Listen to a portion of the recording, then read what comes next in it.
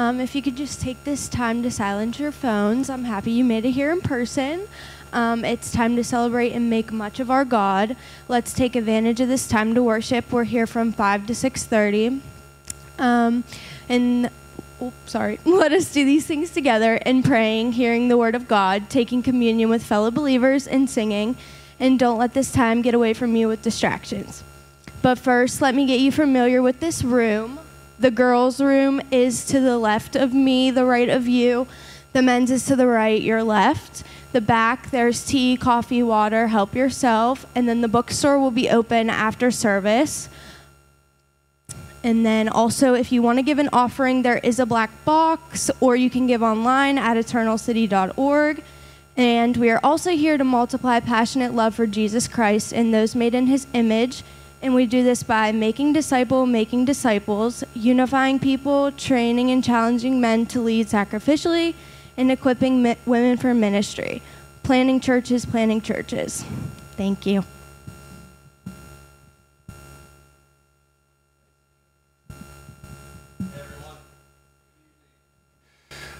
There we go. There's some amplification.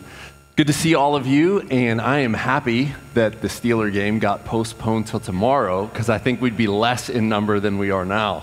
However, as is custom at Eternal City, as the minutes roll forward and the songs roll forward, the seats magically fill up, and by the time the preaching starts, we're like 3 or 4 more rows deep, and I don't know how it happens. It's God's magic. So, couple announcements before we get started here. Number 1 is January 27th starts the marriage course. Several of you have signed up. This is going to be the last week to sign up. And so if you've been thinking about it and you haven't pulled the trigger yet, I would encourage you to do so. Here's why. This is kind of a 6 to 8:30. It's a big commitment. But this is not just someone lecturing like a sermon or a talk at a university. This is interaction between you and your spouse, and it's guided. This is not a big group discussion.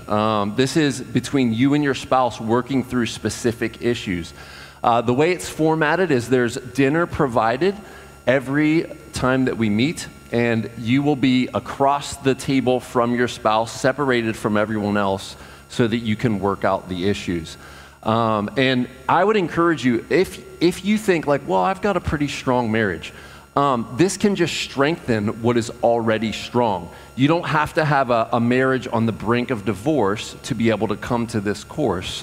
In fact, my wife and I are going, and I would say we have a decent marriage, but we want our marriage to get better and to get stronger. And so my wife and I will be here and are hoping to grow because of our being here. And so, again, if you haven't signed up, we would love for you to sign up and need you to sign up this week, and so that we can plan well and we can execute well. In addition to needing you to sign up to attend and participate, we also need helpers. And so the helpers will cook, the helpers will set up, the helpers will do childcare, and this is all needed. And so as we are a body, like 1 Corinthians 12 says, each body part works together to benefit the whole. And so some of you have already signed up to be a part of the helping team, and we appreciate that. And so those are the 2 things. 1, you can sign up to take the course. 2, you can sign up to help those taking the course, whether in childcare, food preparation, and setup. And so please, there's Debbie and Jerome. You can put your hands up there. Please talk to them. If you have questions about what this will be like, we will have a curriculum that will have a video, and then there's a workbook to work through, and everyone will be working at the same pace. And our hope and prayer is that our marriages on the whole will rise and improve. And what that will do is strengthen the entire church. If the marriages are strong, then we have the capacity to strengthen other marriages that are not strong. And I believe it's God's purpose for us into the future, not only in 2024, but 25 and 26, as long as God would have us exist as a church, that we would be about strengthening marriages, because that's God's design from chapter 1 of Genesis. Okay? And so, again, please sign up. We would love for you to participate or to serve. If you have any questions, see Debbie and Jerome, and they'll fill you in with more details. Okay, family meal is in 2 weeks, and we are going to do something new with Family Meal this year. What we've noticed, as we've observed last year, is that those family meals that were highly anticipated and highly promoted got tons of not only engagement, but also donations of food.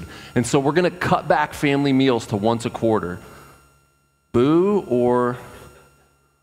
Okay, it's half and half. Okay, here's the logic, okay? We will have more time to plan and promote if we cut them back from every single month.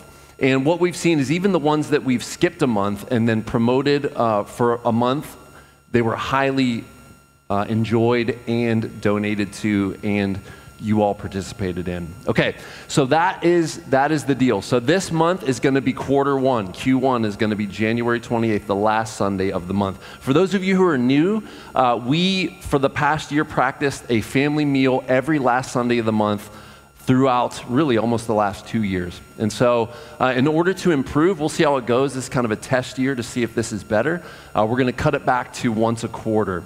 And good news, in 2024, in July, actually July 20th, will be our 10-year anniversary at Eternal City Church, which is phenomenal that we have seen much ministry happen in 10 years.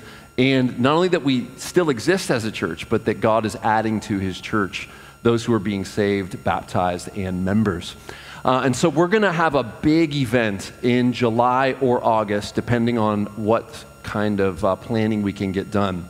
But anyway, Jackie Robb is going to head up a planning team for that, and we're already thinking about it. And so if you would like to be on that planning team for that event, before you know it, July will be here. Okay, I know it's freezing outside right now and the icicles are forming, but before you know it, you'll be swimming because the bathing suits are already out at Target and Walmart and everywhere else fine clothing is sold, right? So trust me, it'll be here before you know it. So if you want to be a part of the planning crew that will not only plan for this 10-year anniversary, which we're going to make a big deal, but also the family meals that we will have every quarter, please talk to Jackie Robb. Jackie, put your hand up if you all could turn your heads. That's Jackie Robb if you don't know who she is. She'd be happy to inform you and include you in on the planning. Is that a name sticker I see on you, Jackie? Oh, that's good news. So another thing that we're going to start doing, which we did prior to COVID, it's a long time ago, decades, ages ago, is we had stickers that identified everybody and also was a means of security for the kids. And we've been working over the last month behind the scenes to try to get that sticker system up and running. And because I see one, that's evidence that we got it up and running. All right, so hopefully by next week, we will have those rolled out for you all to have your name on your chest, or if you want to hide it on the back of your hoodie right here, that would be fine too.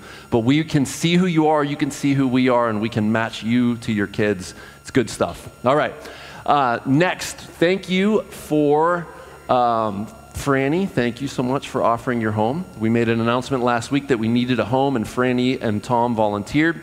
And so February 2nd at 6:30 p.m. is the next ladies' night. This is open to any lady in the church, and this is a night of food and fellowship and fun.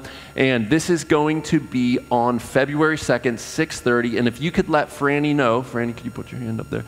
If you could let Franny know that you'll be attending by 1:28, it's family meal night, that would be helpful also for planning. Okay, so we'll announce this next week as well. But thank you, Franny, for opening up your home. And hopefully all you ladies will join in on this ladies' night, connected to the Grove, which is our women's ministry arm. Eternal City membership meeting. So we're going to have a meeting on the first Sunday of February. That is a Sunday, and this will be right after worship gathering.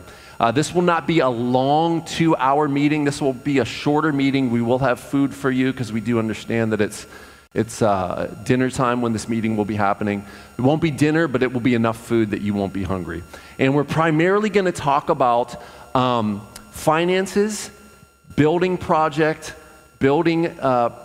funding campaign, and some other things that we're hoping to see in 2024, okay? So we're not gonna run through every single ministry in the church and give you updates, but we'll give you some highlights of the major things. If you're not a member, we would also encourage you to attend so that you can see what's going on at Eternal City outside of worship gatherings that you're probably familiar with. And so please, mark this on your calendar, to 4:24 directly after worship gathering. We'll be aiming at 45 minutes to an hour, and then you'll be free to go home. Okay, so at this time, one more announcement. We have been praying for 2 weeks now between 4 and 4:45, just upstairs next to the nursery.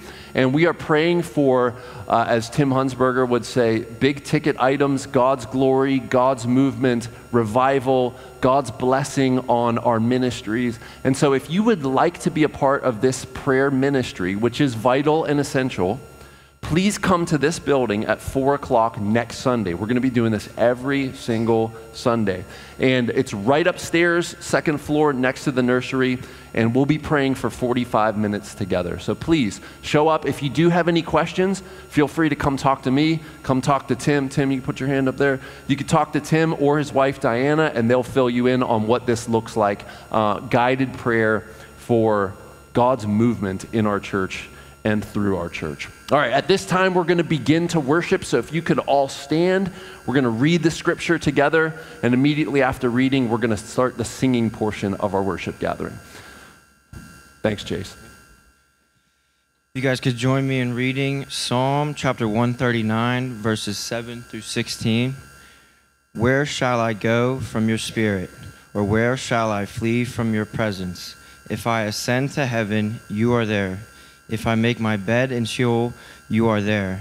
If I take the wings of the morning and dwell in the uttermost parts of the sea, even there your hand shall lead me, and your right hand shall hold me. If I say, surely the darkness shall cover me, and the light about me be night, even the darkness is not dark to you. The night is bright as the day, for the darkness is as light with you. For you formed my inward parts. You knitted me together in my mother's womb. I praise you, for I am fearfully and wonderfully made. Wonderful are your works. My soul knows it very well. My frame was not hidden from you, when I was being made in secret intricately, woven in the depths of the earth. Your eyes saw my unformed substance. In your body, or in your book were written, every one of them, the days that were formed for me, and when as yet there was none of them. Thank you.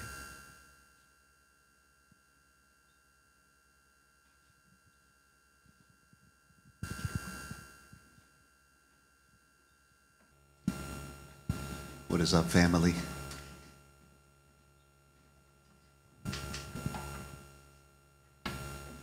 Hoping everybody had a good week.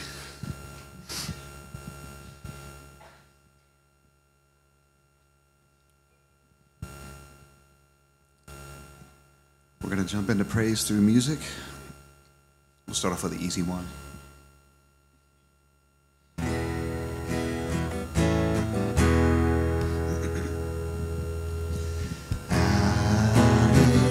Hallelujah.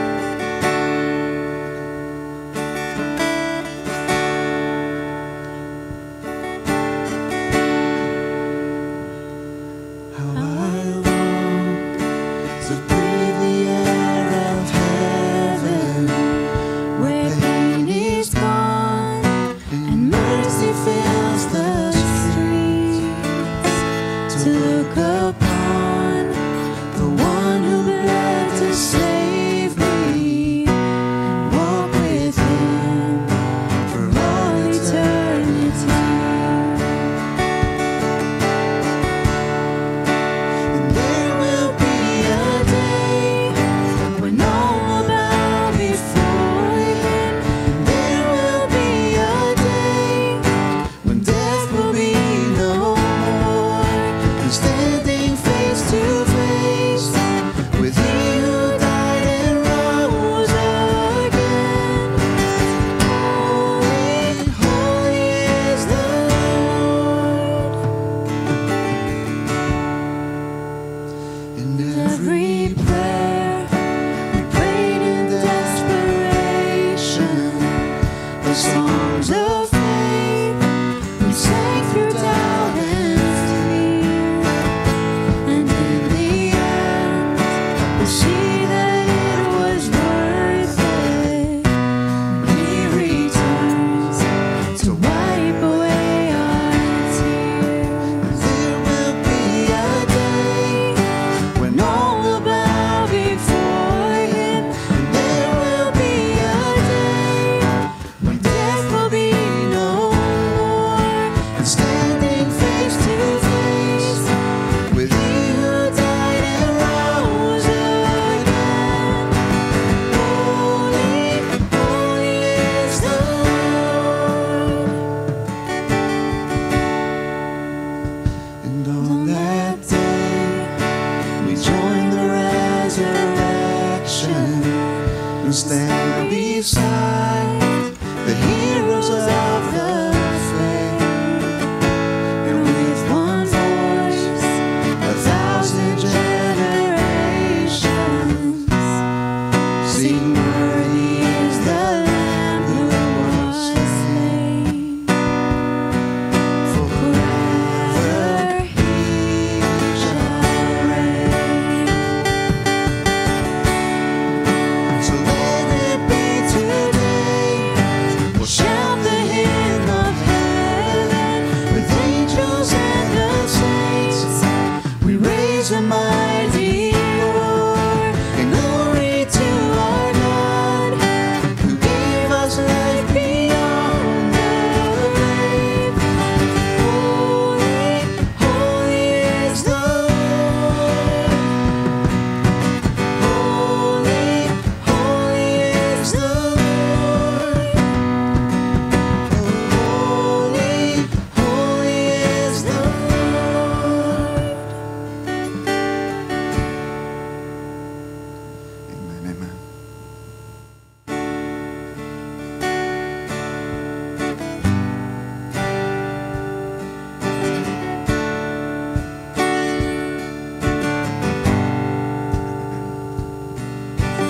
I was an orphan lost at the fall, running away when I hear you call. But Father, you worked your will, and I had no righteousness of my own. I had no right to draw near your throne. But Father, you loved me still. And in love before you laid the world's foundation, and you predestined to adopt me as your own. And you have raised me up so high above my station, and I'm a child of God by grace and grace alone. You left your home to seek out the lost. You knew the great and terrible cost, but Jesus, your face was set. I worked my fingers down to the bone, but nothing I did could ever atone. But Jesus, you paid my debt, and by your blood I have redemption and salvation. And Lord, you died that I might reap what you have sown.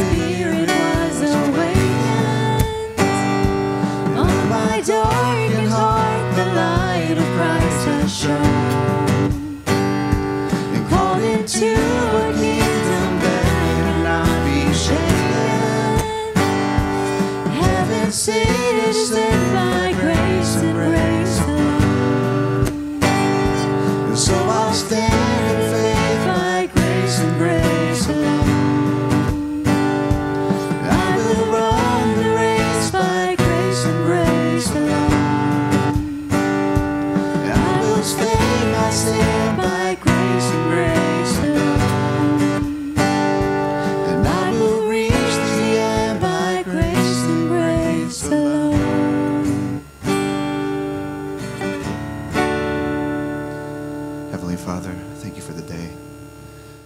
Lord, help us to stand in faith by grace and grace alone. Help us to run the race by grace and grace alone. Help us slay our sin by grace and grace alone. And help us reach the end by grace and grace alone. Lord, just let our hearts be open to you as you speak through your word to us. In Jesus' name, amen. Amen. Thank you, worship team. You all may be seated, and we're going to pray for the children before we release them. So ECC Kids is ages 5 through 11, and the nursery is 0 to 4. And both nursery and ECC Kids is staffed tonight, and so parents, feel free after I'm done praying to escort your children back, my back right down the hallway, last door on the right, and then up the stairs. First door on the right is the nursery. Let's pray for the kids. Father, we thank you for the gift of children. God, we thank you that you often bring faith through families, through the passing down of the faith once for all delivered to the saints. You do that through mothers and fathers, grandmothers and grandfathers, aunts and uncles, brothers and sisters. Father, you have ordained and established the family to be the primary means by which the faith would be transferred to the next generation. God, would we play our part well in your plan? Please give us your Spirit's help. We can only transfer the truth, live it out, and repent when we fail. But God, we cannot bring spiritual life. Only you can. And so we pray, would you breathe spiritual life into our children, that they might be born again, that they might spiritually live. Father, would we do our part to share the good news, which is the power unto salvation, but would you do your part, Father, and breathe life into spiritual deadness, we pray, as only you can. Be with our children now as they go. Father, meet with them by your Spirit. Empower the workers and the nursery servants. God, even in the nursery, would the children feel your love for them through those there? We pray, be with them as they go now. In Jesus' name. Everyone said, amen. All right, children, you can go. Parents, if you'd like to accompany them back to their classroom or nursery, feel free. And we are going to continue in the book of Exodus. So Exodus is a long book of the Bible, and the plan is to be in Exodus probably until the summer, and then we might take a break and do another Q&A session, and then perhaps pick back up in the fall.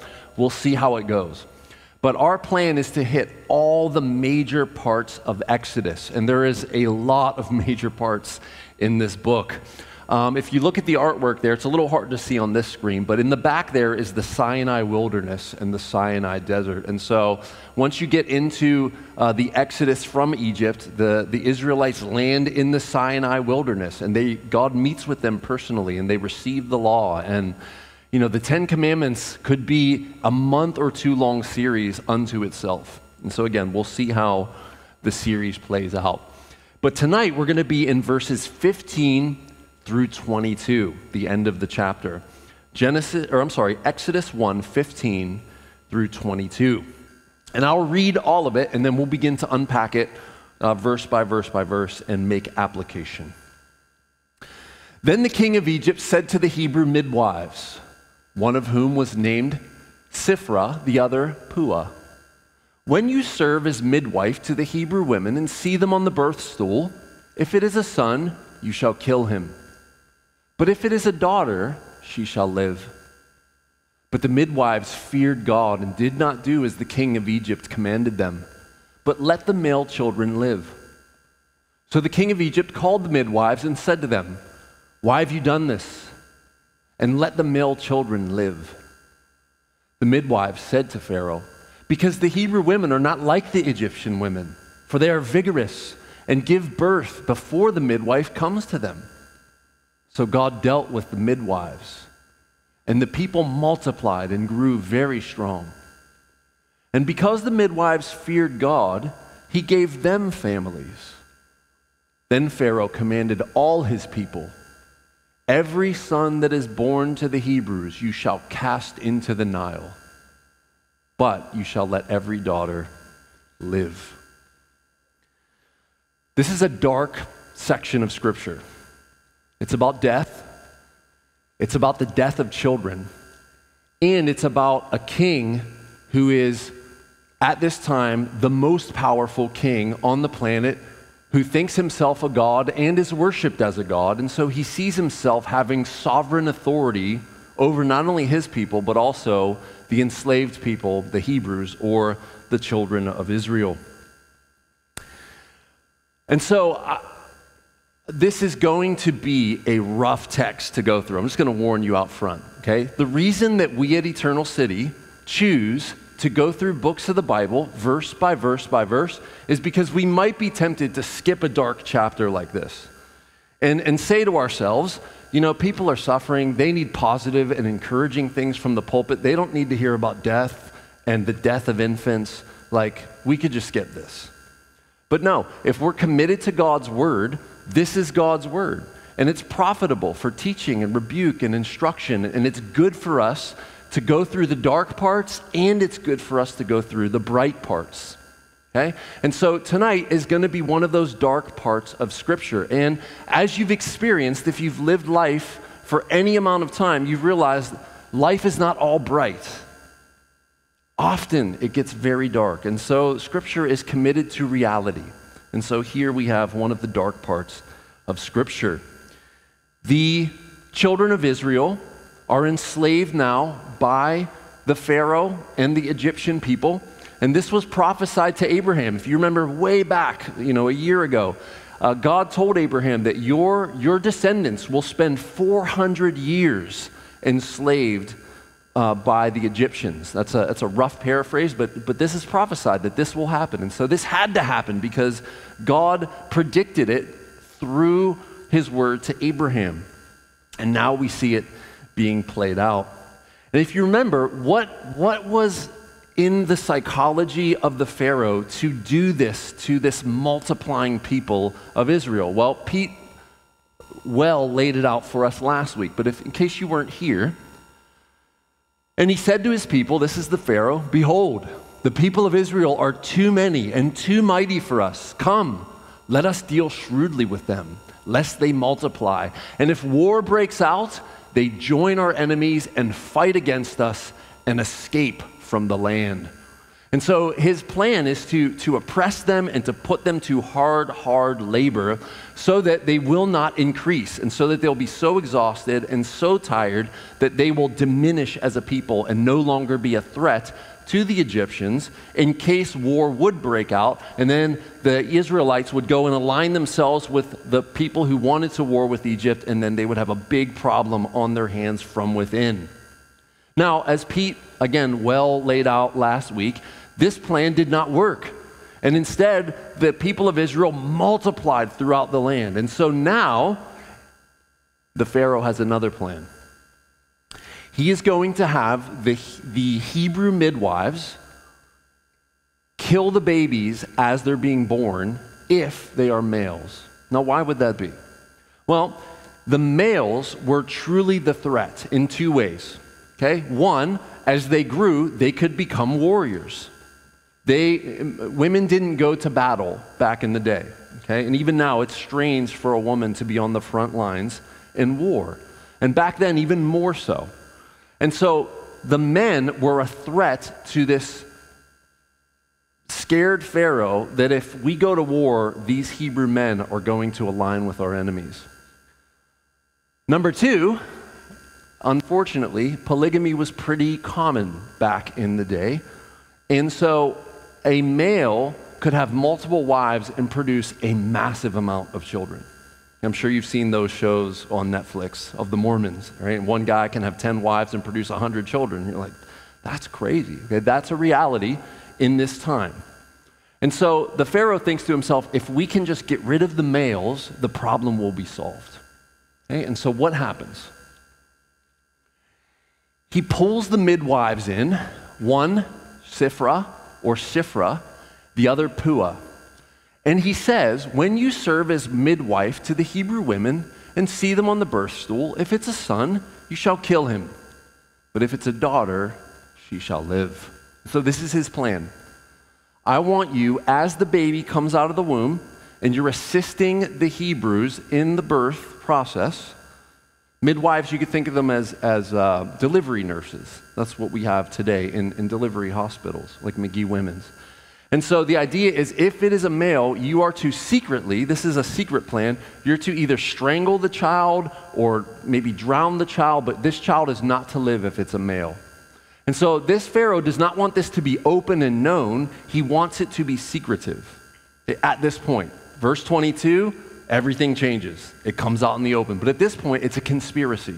And the desire is to let it be hidden, and the male children will die. Now, interestingly, these two names, Shiphrah and Puah, they are Hebrew names. And so the ethnicity is probably, these are Hebrew women. And there are hundreds of thousands of Israelites at the time. And so no doubt, there's not just two midwives. These were probably head midwives who then were over other midwives. You think of like head nurses over other nurses in a hospital. Okay? And so the idea is probably that they were to spread this command to the other midwives, and this is a conspiracy to eliminate the Hebrew children.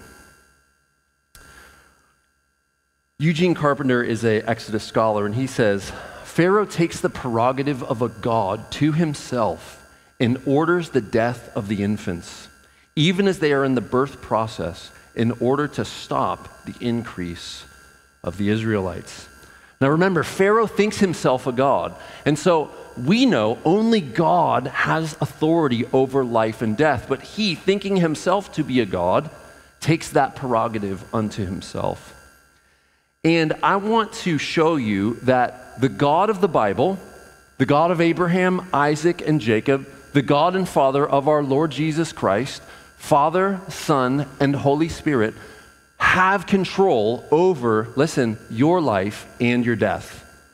Now, if you know God as Father, and you love him as Father, and you believe you are his dearly loved child, then that's not bad news. What's the alternative? Maybe you want to be in the Greek philosophy and Greco-Roman God world where the fates control your destiny. Is that better? Or perhaps you, with all your wisdom and intelligence and might, maybe you want to control your own destiny. It's very American. Okay, but the Bible says that God is the one who controls both the life cycle and the death of all people, but of his children, that is good news. And it should be. And if it's not good news to you, consider realigning your view with the Bible. And so what I want to do here is open up a few texts outside of Exodus and show you that this is the case. Okay, and so here's some application. Death for the Christian is a scary reality only in the experience. But for the Christian, because God is in control of our life and our death, then the Christian's death is simply entering into brighter light and eternal life and the presence of God. We should not fear death as Christians. Perhaps we could fear the way and the experience because it's mysterious, but we need not fear death itself because it is a, if you will, taxi to bring us to God, or Uber to bring us to God. And so Job 14, 1-6, Job is speaking to God. He's lamenting here. Job has gone through tremendous suffering, losing all of his children, all of his wealth. Many of his servants are dead, and he is lamenting with his friends. And in this text here, specifically verse 1-6 of 14, he's speaking to God. And he says, "Man who is born of a woman is few of days and full of trouble. He comes out like a flower and withers. He flees like a shadow and continues not. And do you open your eyes on such a one and bring me into judgment with you? Who can bring a clean thing out of an unclean? There is not one. Now look at verse 5. Since his days are determined, and the number of his months is with you, and you have appointed his limits, that he cannot pass. Look away from him and leave him alone, that he may enjoy, like a hired hand, his day. Now the CSB is a non-literal translation. It utilizes both the literal when it's helpful and the paraphrase, not so much paraphrase, but the phrase for phrase translation, like the NIV. And so I like the way the CSB renders verse 5. Since a person's days are determined, and the number of his months depends on you, and since you have set limits he cannot pass, then Job says, look away from him and leave him alone. Now, our culture would love for you to think otherwise and presses you to think otherwise. But friends, here's the truth.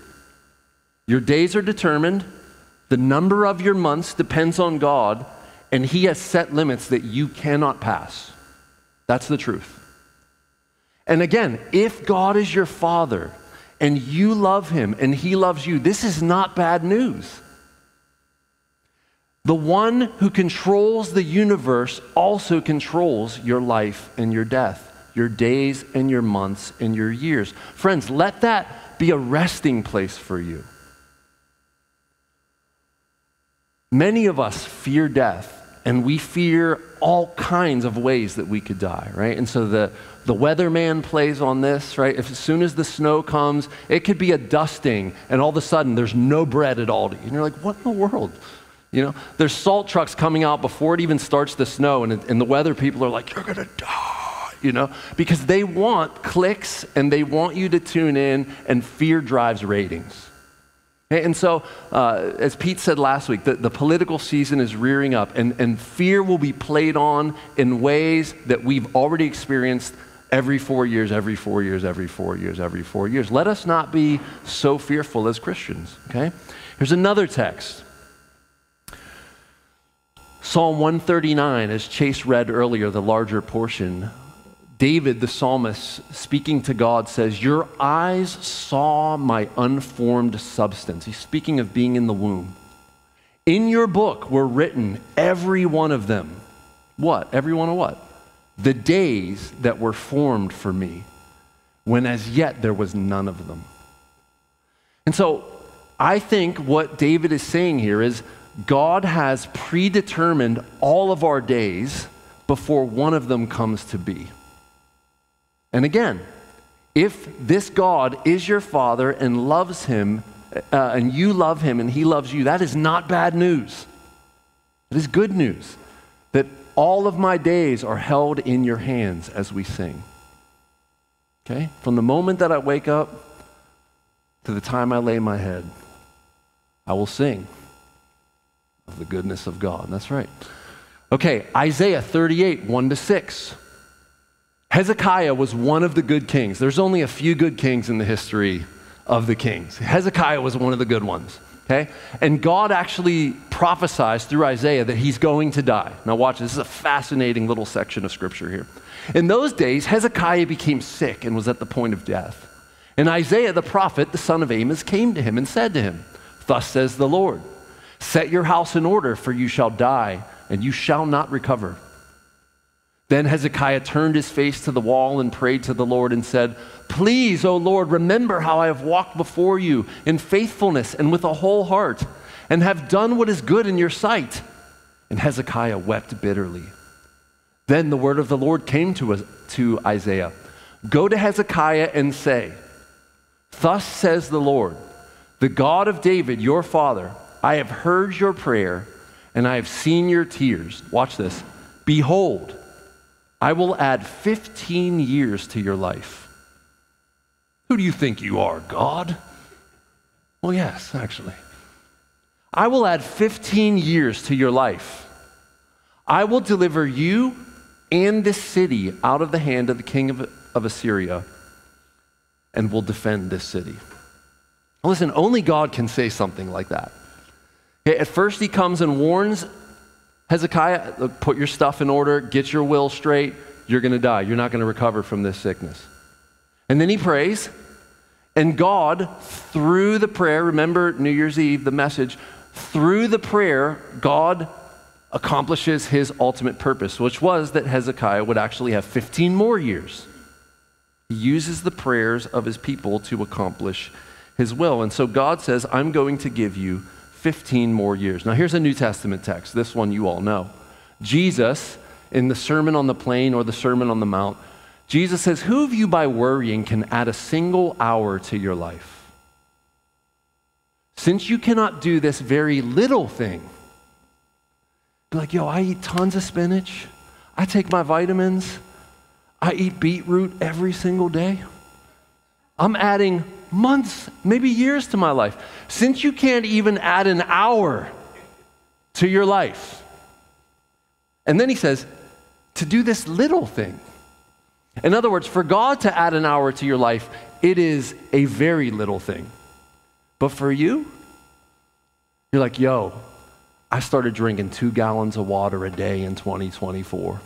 Do you know how that's going to expand my life? Not beyond God's limit. Now, you might feel better and more hydrated and go to the bathroom a lot more in 2024, but you're not adding even an hour to your life.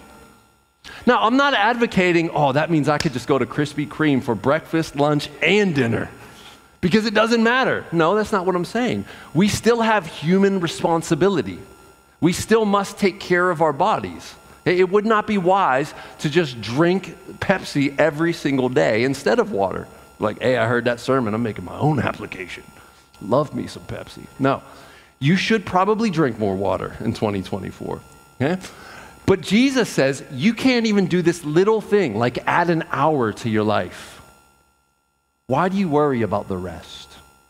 Now, implying there, life is the most important thing, and if you have life, you can do all the other things. But if you don't have life, you can't do any other things. And he says, you can't even add 1 hour by worrying. Now, this should be encouraging, right? We worry about all kinds of things, and we think by worrying, by being anxious, by being upset, that will somehow help. No, it's probably doing worse, right? You get that upset feeling in your stomach, you get ulcers, you don't want to leave the house, you don't want to get a shower and get dressed. He's like, look, what are you helping by worrying? And so ask God to help you to not worry. And because he is sovereign over life and death, specifically yours, you don't have to worry. He's in control. Now, I've been to 2 funerals over the last 7 days. One was a former elder that I served with at the Penn Hills Alliance Church. He was 80 or 81. And it was a beautiful funeral, a testimony to God's grace. And gospel was clearly proclaimed in a packed out room that you couldn't even get in if you were late, which I was. And so I'm standing looking at all the chairs. There was no chairs. People were standing in the back. I mean, it was a beautiful time to celebrate a life unto God's glory. And the other one was my neighbor, who I've been neighbors with since 2007 when I bought my house. And she was also in her 80s. And I was reminded that, friends, there is appointed a time where all of us are going to die and stand before the Lord. It is appointed to man once to die and then to face the judgment. And it is good for you to think about this.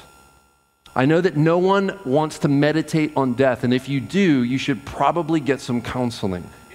Okay? I am open in 2024, so hit me up. But it is good for us occasionally to realize our mortality. It really is.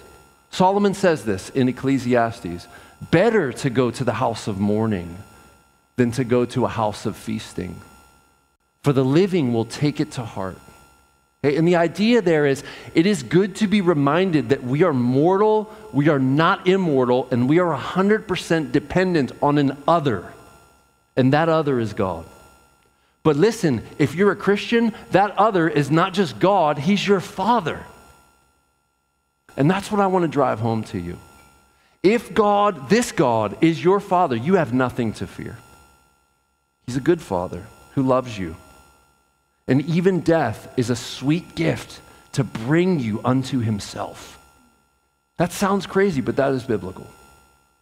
The death that we will all experience is a door that once we go through, we will never meet that enemy again. Because death has died in the death of Christ.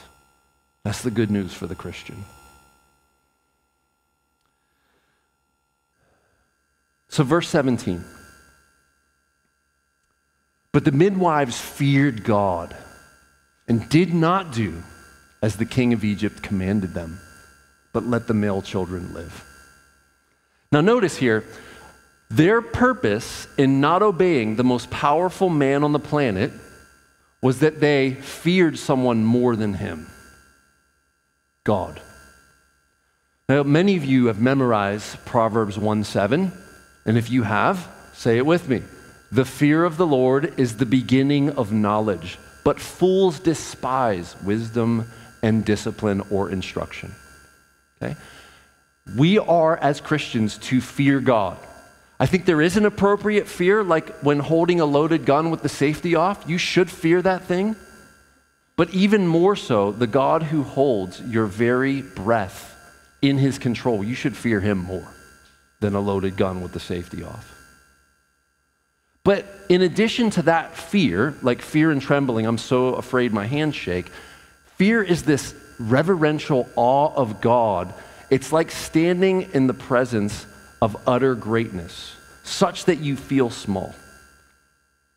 Why do we get out our phones when famous people are around? Because in some strange way, we realize we are smaller than them. Okay? No one asked to take selfies with Chris Moran. They're like, yo, there's Chris. Get me in the background just right. Click. Instagram. No. But if LeBron James walked past and he's in the background and you're at Chipotle and he's in line, you're going to be like, I'm in line with LeBron James. You know, and you're doing selfies for your Instagram. Okay? Imagine God, the source of all things, as Lewis would say, where all the beauty comes from. That's glory. Being the source, being bigger than all things. That's glory. And friends, we get to enter into that someday through this thing we fear so much called death. And so to fear God is to realize who he is and who we are, utterly dependent on him for life and breath and everything else, and then live accordingly to his rules and standard. It's to say, I am a creature and you are the creator. My morality is twisted by sin. My view of the world is twisted by sin. Yours is right, and even if it contradicts my desires, I will align my desires to what you say in your word. That is to fear the Lord. It's to treat his word with such reverence and such respect that even though everything in you screams against it, you take the Lord and his word over the inward desires, or everything from the outside pressing on you to do the opposite. That's to fear the Lord. To tremble at his word and to respect and obey it. For you not to fear the Lord is to say, yeah, I know the Bible says that, and I know this is wrong, but I'm going to do it anyway. That is the opposite of the fear of the Lord. You have no fear of disobeying God. You have no fear of not living according to his will. In some sense, you are saying, I am a God, and my will shall prevail. And so, friends, here, the reason the midwives did not do as this most powerful man on the planet at the time commanded them to do was they believed that God should be more respected and feared than this Pharaoh. And that's what motivated them.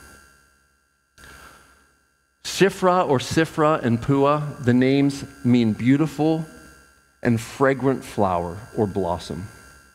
Beautiful names. Beautiful, fragrant flower or blossom. Now, for me at this point, not to make reference and application to modern day abortion would be one, either irresponsible at best and cowardly at worst. And so, friends, this has direct application to our modern day abortion situation.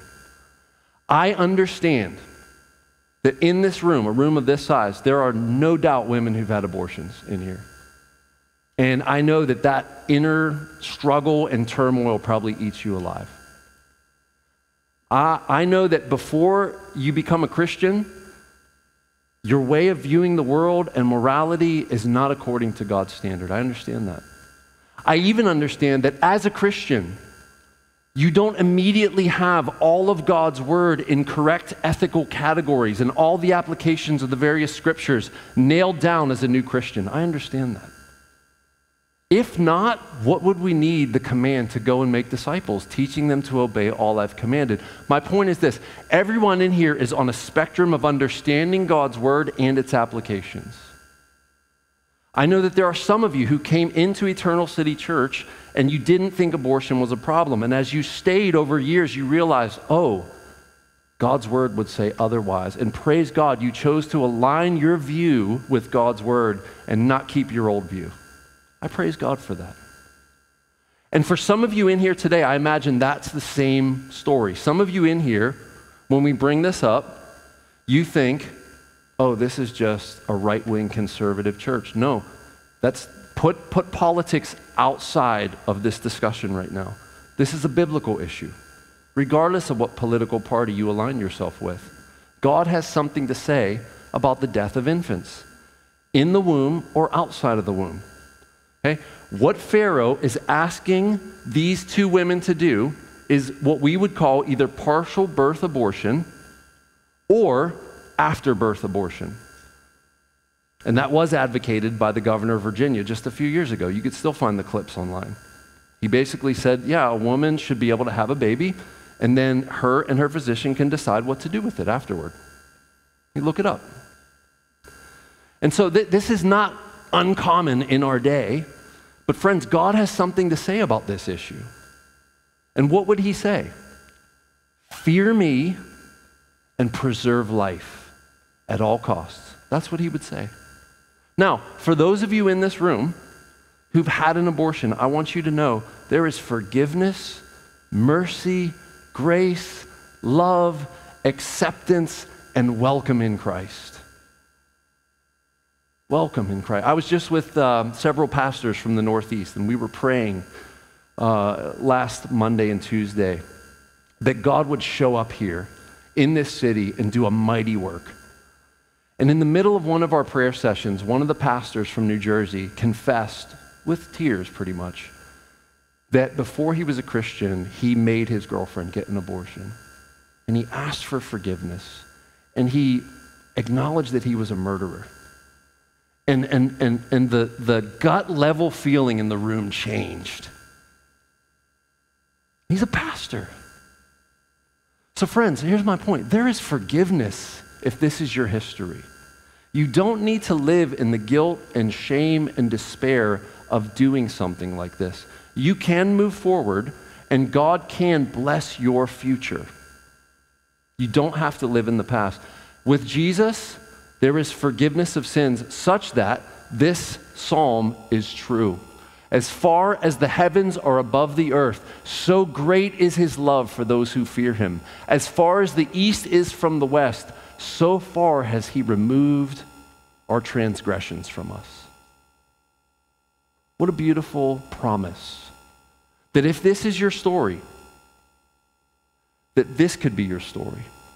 As far as the east is from the west, which is a line that continues going, does he remove that sin from you if you've confessed it and asked him for forgiveness. Friends, there is great hope in Christ, always, for any sin. But we must call it sin. And we must never say that God is pleased with it or that he accepts it. And so, the verse that we read earlier as a congregation was intentional. So let's read it again and think about life in the womb. Where shall I go from your spirit, or where shall I flee from your presence?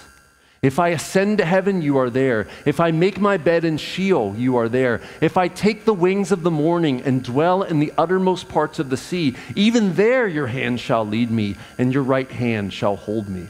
Okay, speaking to God's omnipresence. Omni, all, presence, presence.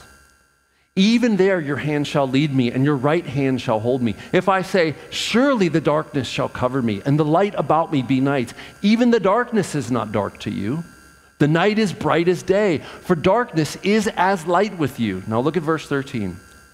You formed my inward parts. You knit me together in my mother's womb. I praise you, for I am fearfully and wonderfully made. Wonderful are your works. My soul knows it very well. My frame was not hidden from you when I was being made in secret, in the womb, being made in secret. By who? By who? God. God. Intricately woven in the depths of the earth. This talks about how, you go from the size of a bean to fully formed bones and brain and eyeballs and hearing. Infants can hear through the wall of the mother's womb. You know that? It's amazing.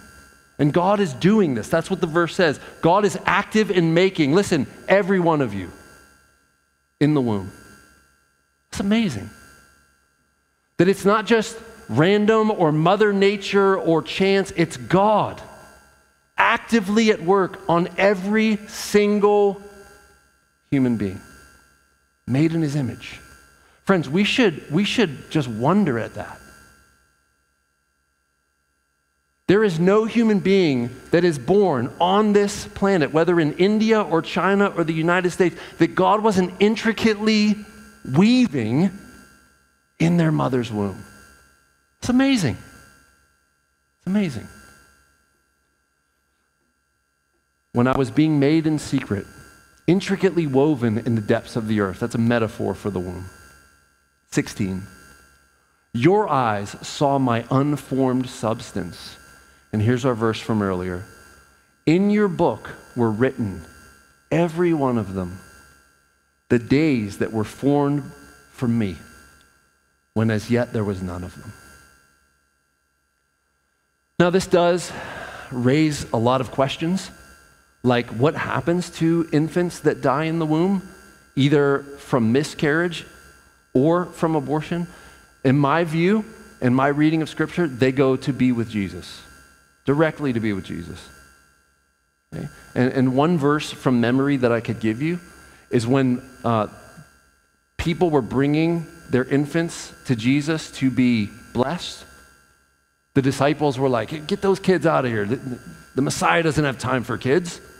And what was Jesus' reply? Let the little children come to me. Why? For to such belong the kingdom of heaven. It's pretty clear. And that's just one verse. I could bring more. And so we have hope even for our babies that didn't make it. And I'm on that list. We've experienced miscarriage. It's crazy to me to think that I have a child in heaven that I'm going to meet someday. It's amazing to think about. Not out of existence, not gone forever, but just immediately into God's presence because of Christ. His person and work applied to that one that didn't even make it out of the womb. It's amazing. And so to every aborted baby, the same. So there is hope, even in this very dark reality that we live in 2024 in the United States. Now, I want you to ground this that I'm saying to you in theology and truth. Okay, we don't just believe because we believe because the Scripture speaks directly to something. And the clearer Scripture speaks to something, the more firmly we should hold on to it and stand on it. Okay? And so here is a very clear verse in Genesis. This is after Noah has landed and he's off the ark, and now the mandate that was given to Adam and Eve is now given to Noah and his 3 sons and their wives. You are to be fruitful and multiply, fill the earth and subdue it. And look what he says. Noah, for your life blood, I will require a reckoning. From every beast I will require it, and from man. From his fellow man I will require a reckoning for the life of man. Whoever sheds the blood of man, by man shall his blood be shed. Now look at this. For God made man in his own image. There it is. This is why this is such an important issue. And murder, adult children or teenagers or adults, this is a big deal because it's the image of God. Genesis 1:26 and 27 says that God made man in his image. Male and female, he created them in his image. And so when a child is taken in the womb or an adult is taken outside the womb, it's an assault on the image of God. That's the problem. There's the theological issue that underpins this practice. Friends, we are taking the image of God as if we were God. Remember earlier? Only God has the power to take life and death. I remember I was in the hospital room with my grandmother. Just a day or two later, she passed away. And me being a pastor, she had a question for me. She was on machines that were keeping her alive. And she said, Chris, is it wrong for me to take the machines away? Am I playing God? Basically was her question. If I remove the machines that are keeping me alive, if I tell them turn them off, am I playing God? Is it wrong?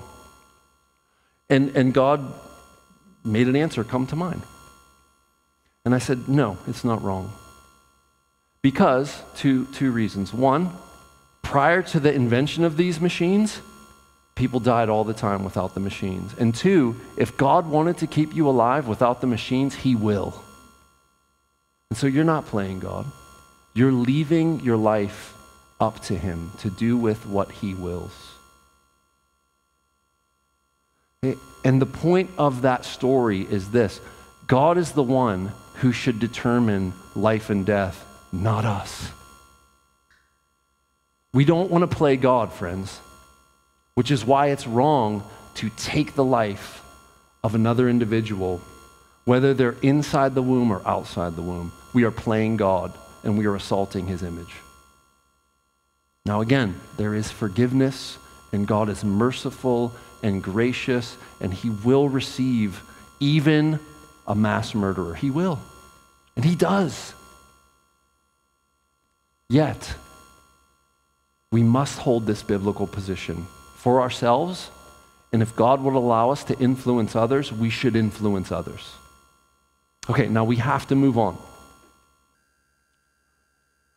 So, the Egyptian midwives feared God and did not do as the king of Egypt commanded them, but let the male children live. Verse 18, so the king of Egypt called the midwives and said to them, why have you done this? And let the male children live. Now look at their answer, verse 19. The midwives said to Pharaoh, because the Hebrew women are not like the Egyptian women, for they are vigorous and give birth before the midwives come. So, scholars are massively divided on this. Okay? Here's my view. Okay? And again, this is my view, this is my reading. I think God supernaturally intervened in this situation, and what they're saying is actually true. I think that before they could get there, there really was the birth of the children, and so they couldn't in secret kill the male children. But that was a grace to them because they wouldn't have done it anyway. Now, a lot of scholars read this as, well, they're just lying, and in this situation, it's either right or wrong to lie. You know, for the greater good, you can lie, or it was wrong, but they should have done it anyway to save the children. No, I think this is actually them telling the truth. And Pharaoh doesn't say, that's ridiculous. What do you mean they give birth before? He could easily verify that. So I think it's true. That God supernaturally intervened and allowed the Hebrew women to give birth quickly before that the midwives could come, so they wouldn't have to make a choice to strangle or however they were going to kill the male children or not. The Hebrew women were more vigorous than the Egyptians, which also means these midwives must have delivered Egyptian babies too. So God dealt well with the midwives. And the people multiplied and grew very strong. And because the midwives feared God, he gave them families. Now, the irony here must be pointed out, verse 21, okay? They didn't do the thing the Pharaoh wanted them to do. And so God even multiplied his be fruitful and multiply, fill the earth and subdue it through the very ones that he wanted to bring death through. It's ironic. Right? He blessed them so that they would even biologically disobey the Pharaoh. Isn't that awesome? And so God continues to bless the children of Israel in this foreign land, and they are multiplying and spreading out such that this Pharaoh sees them as a threat. Such a threat that we get verse 22. Then Pharaoh commanded all his people, so all the Egyptians, every son that is born to the Hebrews, you shall cast into the Nile, but you shall let every daughter live. Now it gets real. So now it's every Egyptian person is supposed to take part in this. Now we don't know if everyone did, but we do know that there was mass genocide of Hebrew children in result of verse 22. Now, many scholars point out the spiritual dimensions of this, and so I want to point out the spiritual dimensions as well, and then close. Do you remember Genesis 3:15? If you don't, what's happening is Adam and Eve have disobeyed. They've been tempted by the serpent who was inhabited by Satan, or was Satan in a serpent form. And the curse first is upon Satan. And the curse goes something like this: you will crawl on your belly and eat dust all the days of your life. And then he says, there's coming a seed of the woman who will crush your head. He says, you will strike his heel, but he's going to crush your head. And then if you remember, Adam and Eve have two children, right? Cain and Abel. And then Cain murders his brother Abel. And we know that Abel was probably of the good seed, and the seed of the serpent was in Cain. But then another child is born. Who? Seth. And Eve's voice is, maybe it's this one. Maybe he'll be the one to crush the head of the serpent. But then we realize as Genesis unfolds, oh no, there is many people in this line. And then Noah comes and everyone else is wiped out. And maybe it's Noah. Maybe Noah will be the seed of the woman that will crush the head of the serpent. But no, Shem has children who has children who has children until Abraham comes. And then Abraham is promised, through you all the nations will be blessed. And Abraham has Isaac, and Isaac has Jacob, and Jacob has 12 sons. And the 12 sons and their families make their way to Egypt because of famine. And they begin to multiply and fill Egypt until we get to where we are. Friends, this war between the seed of the woman and the evil spiritual seed of the serpent has been going on since the beginning, and it's still going on. Now, the good news is the seed of the woman has come 2,000 years ago. Jesus Christ, who did crush the head of the serpent, didn't he? On the cross, the ultimate heel was struck, and yet what looked like victory on the third day was actually massive failure and the crushing of the head of the serpent. And Satan was directly involved. You remember Satan entered Judas and probably was stirring up the crowds and the Roman soldiers and Pilate. Satan was all involved spiritually, behind the scenes, secretly. And friends, the same is going on here. Make no mistake that this Pharaoh is satanically inspired. Make no mistake that someone like a Hitler, who wanted to destroy the Jewish people in massive amount, was satanically inspired. Anyone who murders anyone else is satanically inspired, going directly against what God forbids. Friends, anytime you're tempted to lie, and you do, that is satanically inspired. Because Satan is a liar and the father of lies, and when he lies, he speaks his native language. And Jesus himself said, I am the truth. The truth will set you free, right? And so when we're tempted to lie and we give in, that's satanic. And so it's not just murderers who are satanic. We are acting satanic when we sin. And yet the good news is there is one who never lied, who embodied truth in such a way where he said, I am truth, who never sinned in our place, and who did ultimately crush the head of the serpent for us. And amazingly, at the end of Romans 16, Paul says to those Roman Christians, and by extension us, the God of peace will soon crush Satan under your feet. God is going to crush Satan through us. How's that going to happen? Friends, it's as you're pulled out of darkness and put into the kingdom of light. It's as your mind is renewed, like Romans 12:2 says, do not be conformed to the world, but be transformed by the renewing of your mind, so that you can test and approve what God's will is, his good and pleasing and perfect will. As your mind is renewed, you are reoriented, you are changed, you are given the gift of repentance to turn from falseness and false worldviews and false values to God and the living God. And then you begin to share this good news that has the power to save even the most lost. Those in deep darkness can see the brightness of God's saving light. And he uses you to do it. And every time someone is pulled out of darkness into light, Satan's head gets crushed. Friends, the strong man who has enslaved even us is now bound by this good news that we have to tell, that the snake crusher has come and he's already won. And we should align with the winning king, not the usurping king. And so, as the story of Exodus unfolds, we will get to see the battle of the gods. Who is stronger? And if you've read it, you know who wins.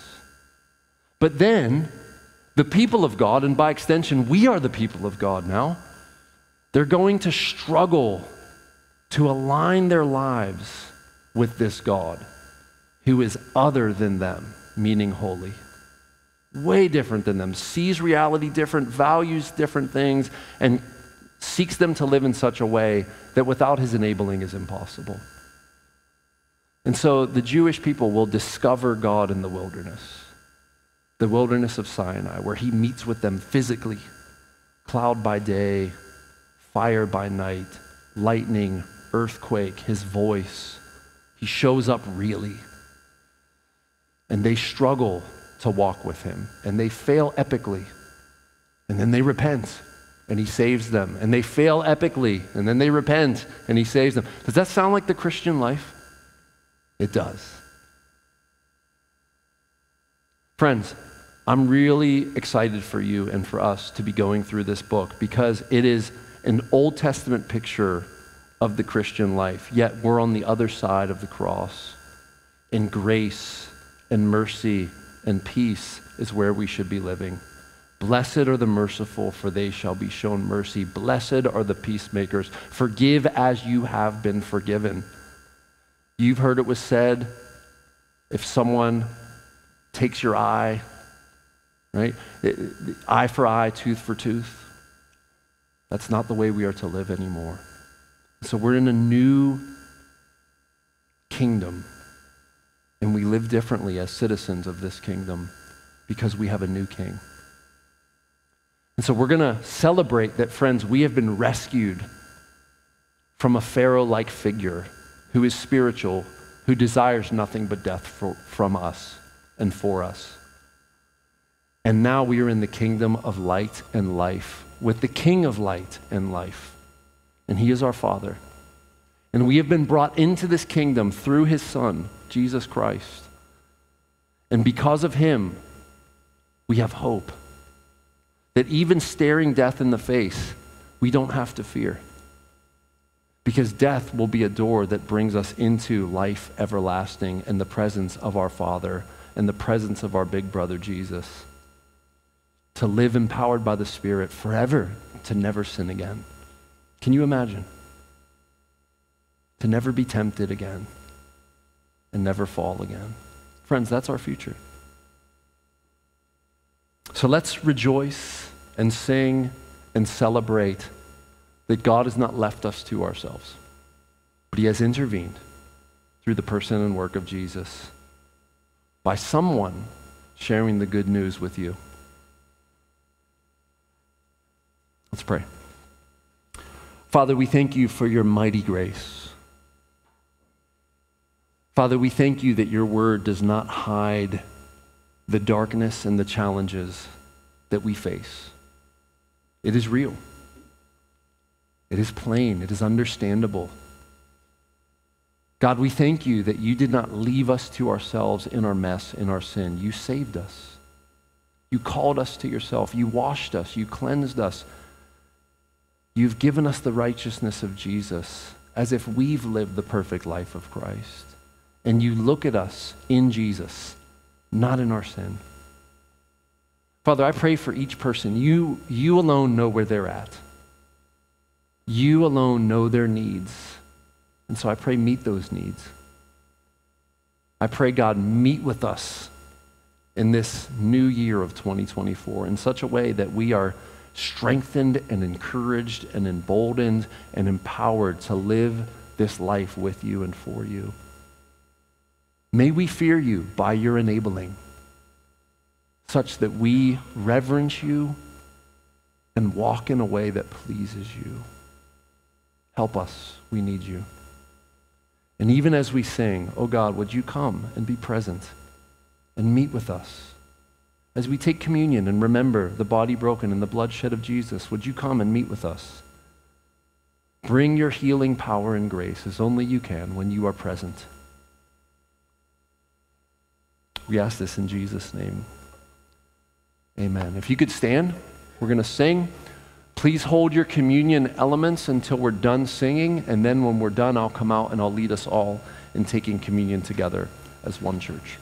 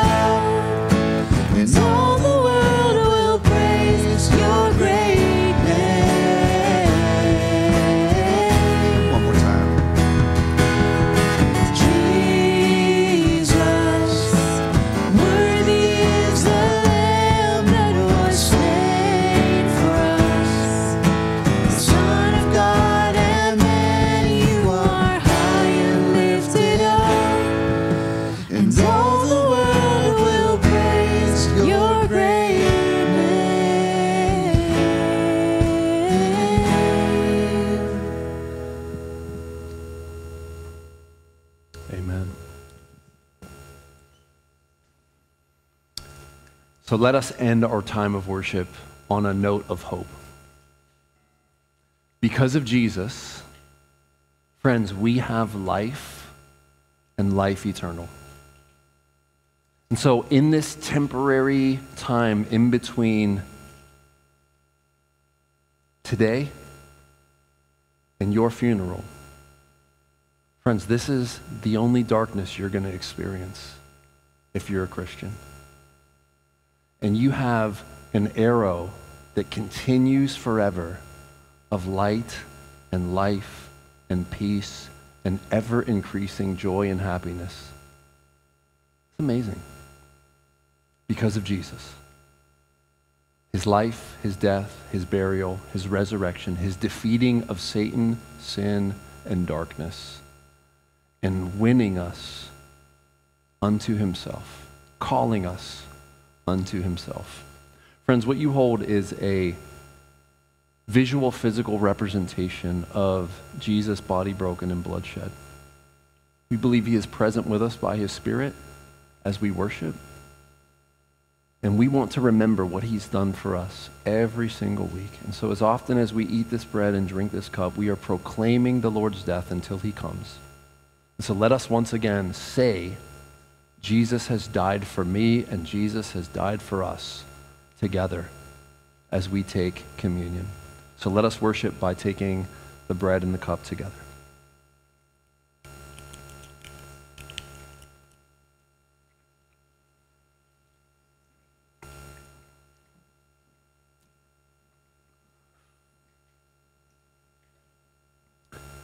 Father, we thank you for this physical remembrance, this act of worship that we get to participate in as your church, week by week by week. Father, may the goodness and the power of the gospel never be lost on us. That once we were lost, but now we are found in Christ. Once we were spiritually dead, but now we are alive in Christ.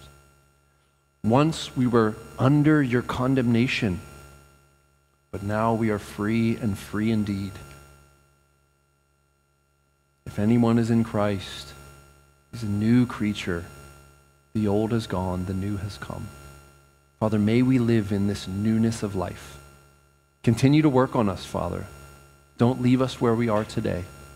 Bring us further in our knowledge and understanding of you and in the way we live out the directives of your word, that we might glorify you and do good to others, bringing glory to you all the days of our lives until we see you and are with you. God, go with us now as we proceed into the cold. Give us grace. Pray protect everybody as they go. And would you bring us back to worship again next Sunday? In Jesus' name, everyone said, amen. Have a great week, everybody.